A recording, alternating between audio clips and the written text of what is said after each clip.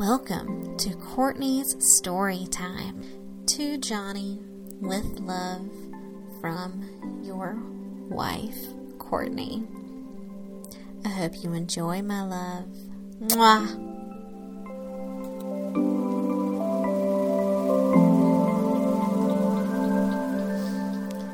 The Masque of the Red Death by Edgar Allan Poe. The Red Death had long devastated the country. No pestilence had ever been so fatal or so hideous. Blood was its aviator and its seal, the redness and the horror of blood. There were sharp pains and sudden dizziness, and then profuse bleeding at the pores with dissolution. The scarlet strains upon the body and especially upon the face of the victim were the pest ban which shut him out from the aid and from the sympathy of his fellow men. And the whole seizure, progress, and termination of the disease were the incidents of half an hour. But the Prince Prospero was happy and dauntless and sagacious. When his dominions were half depopulated, he summoned to his presence 1,000 hale and half-hearted friends from among the knights and dames of his court, and with these retired to the deep seclusion of one of his castle-lit abbeys. This was an extensive and magnificent structure, the creation of the prince's own eccentric yet august taste. A strong and lofty wall girdled it in. This wall had gates of iron. The courtiers, having entered, brought furnaces and massy hammers and welded the bolts. They resolved to leave means neither of ingress or egress to the sudden impulses of despair or frenzy from within. The abbey was amply provisioned. With such precautions, the courtiers might bid defiance to contagion. The external world could take care of itself. In the meantime, it was folly to grieve or to think. The prince had provided all the appliances of pleasure. There were buffoons, there were improvisatori, there were ballet dancers, there were musicians, there was beauty, there was wine. All these and security were within. Without was the Red Death.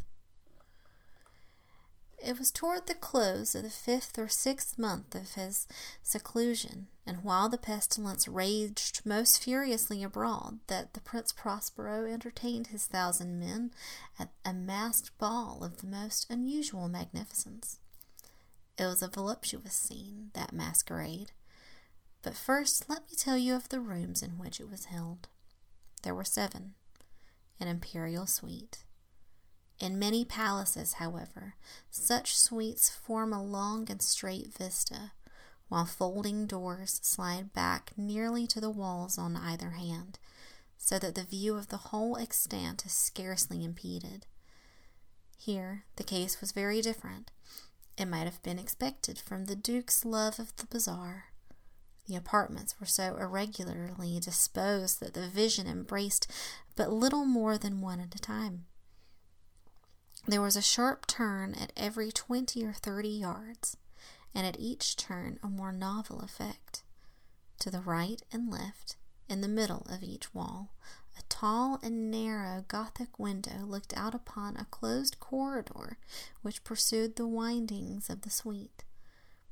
These windows were of stained glass, whose color varied in accordance with the prevailing hue of the decorations of the chamber unto which it opened.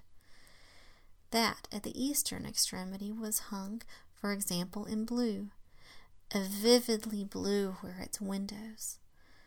The second chamber was purple in its ornaments and tapestries, and where the panes were purple.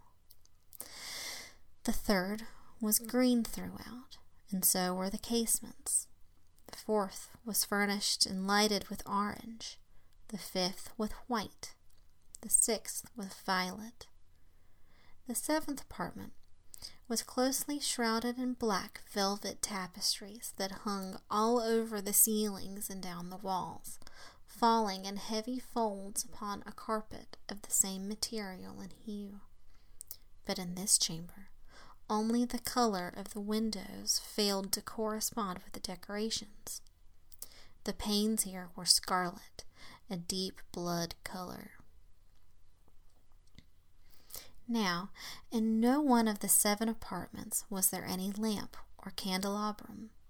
Amid the profusion of golden ornaments that lay scattered to and fro or depended from the roof, there was no light of any kind emanating from lamp or candle within the suite of chambers. But in the corridor that followed the suite, there stood, opposite to each window, a heavy tripod, bearing a brazier of fire that projected its rays through the tinted glass and so glaringly illuminated the room. And thus were produced a multitude of gaudy and fantastic appearances. But in the western or black chamber, the effect of the firelight that streamed upon the dark hangings through the blood-tinted panes was ghastly in the extreme, and produced so wild a look that the countenances of those who entered, that there were few of the company bold enough to set foot within its precincts at all. It was in this apartment also that there stood against the western wall a gigantic clock of ebony. Its pendulum swung to and fro with a dull, heavy, monotonous clang.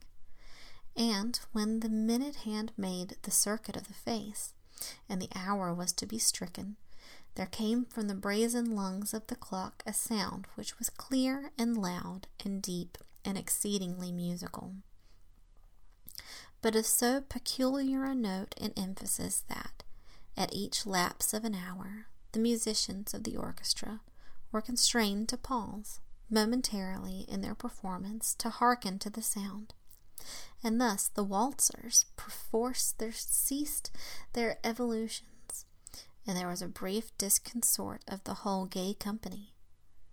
And, while the chimes of the clock yet rang, it was observed that the giddiest grew pale.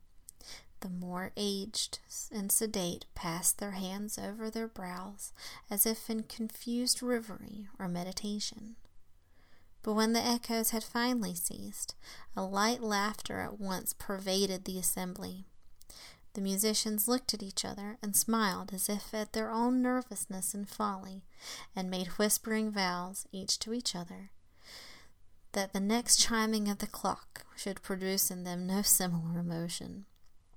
And then, after the lapse of 60 minutes, which embrace 3,600 seconds of the time that flies, there came yet another chiming of the clock, and then were the same disconsort and tremulousness and meditation as before. But, in spite of these things, it was a gay and magnificent revel. The tastes of the Duke were peculiar. He had a fine eye for colors and effects. He disregarded the decora of mere fashion. His plans were bold and fiery. His conceptions glowed with barbaric luster. There are some who would have thought him mad. His followers felt that he was not. It was necessary to hear and see and touch him to be sure that he was not. He had directed in great part the movable embellishments of the 7 chambers, upon occasion of this great feat, and it was his own guiding taste which had given character to the masqueraders. Be sure they were grotesque. There were much glare and glitter and piquancy and phantasm. Much of that has been seen in Hernani. There were arabesque figures with unsuited limbs and appointments. There were delirious fancies such as the madman fashions. There were much of the beautiful, much of the wanton, much of the bizarre, something of the terrible, and not a little of that which might have excited disgust. To and fro in the 7 chambers there stalked, in fact, a multitude of dreams.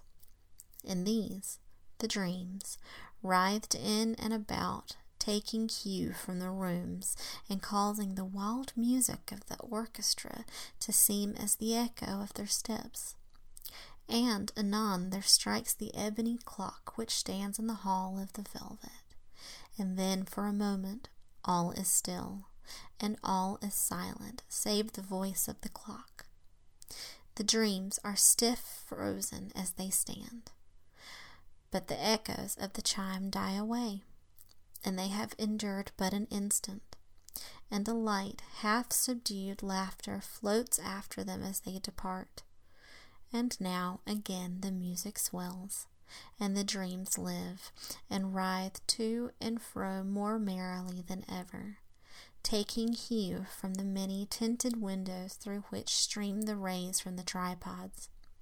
But to the chamber which lies most westwardly of the 7, there are now none of the maskers who venture, for the night is waning away, and there flows a ruddier light through the blood-colored panes, and the blackness of the stable drapery appalls, and to him whose foot falls upon the sable carpet, there comes from the near clock ebony a muffled peal more solemnly emphatic than any which reaches their ears who indulge in the more remote gaieties of the other apartments. But these other apartments were densely crowded, and in them beat feverishly the heart of life, and the revel went whirringly on, until at length there commenced the sounding of midnight upon the clock. And then the music ceased, as I have told, and the evolutions of the waltzers were quieted, and there was an uneasy cessation of all things as before. But now there were 12 strokes to be sounded by the bell of the clock, and thus it happened, perhaps, that more of thought crept, with more of time, into the meditations of the thoughtful among those who revelled.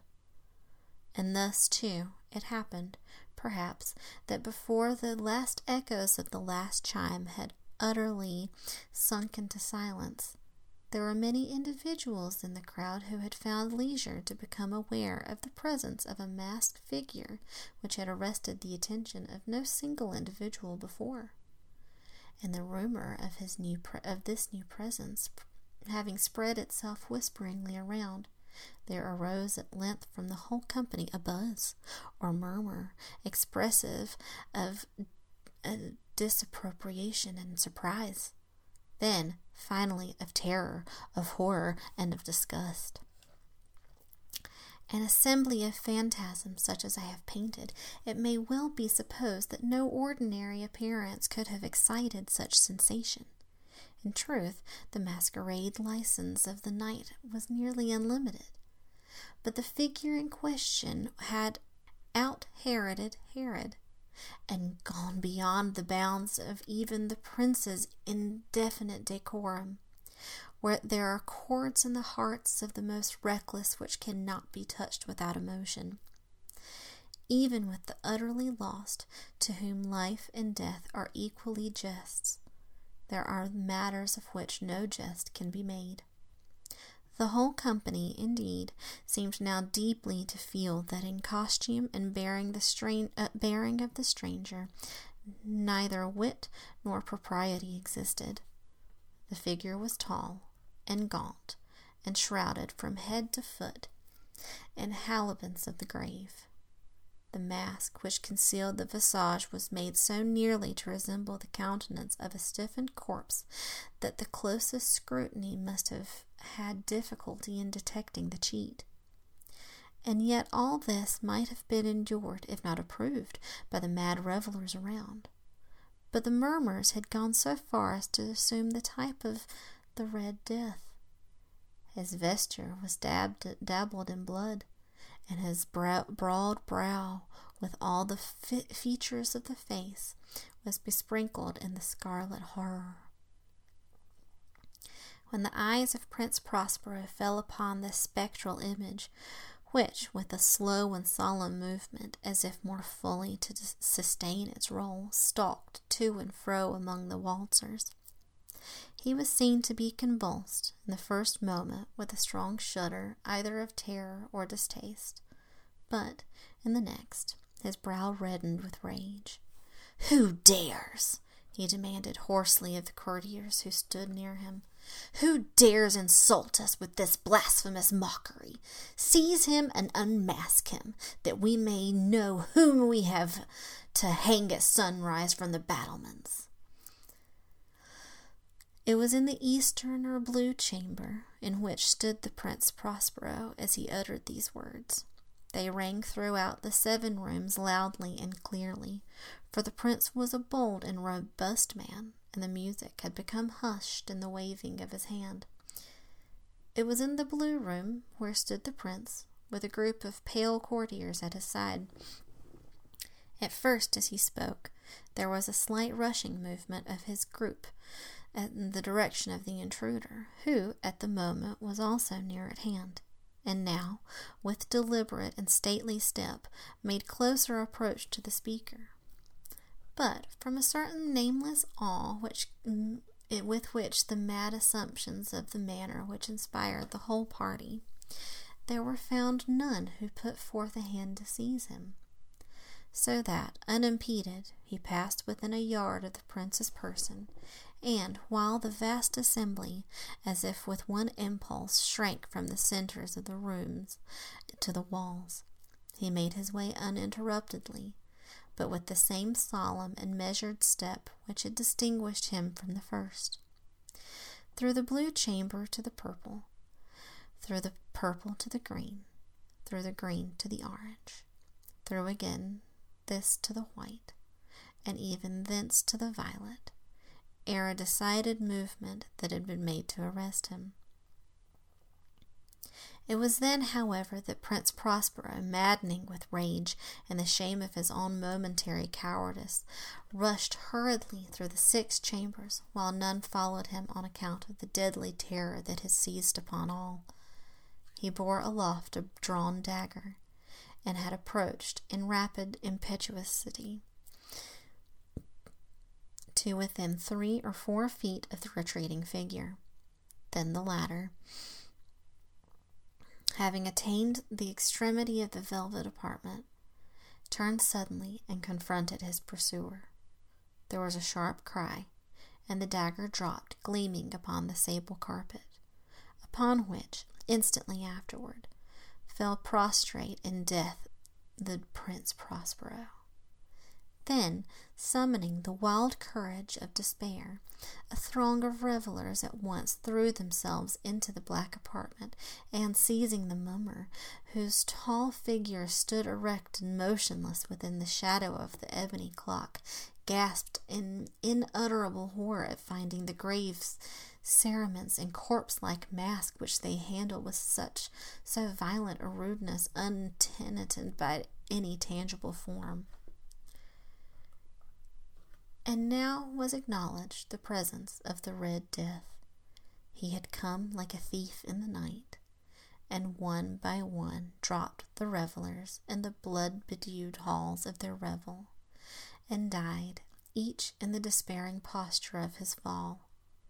And the life of the ebony clock went out with that of the last of the gay, and the flames of the tripods expired, and darkness and decay and the Red Death held illimitable dominion over all. The end.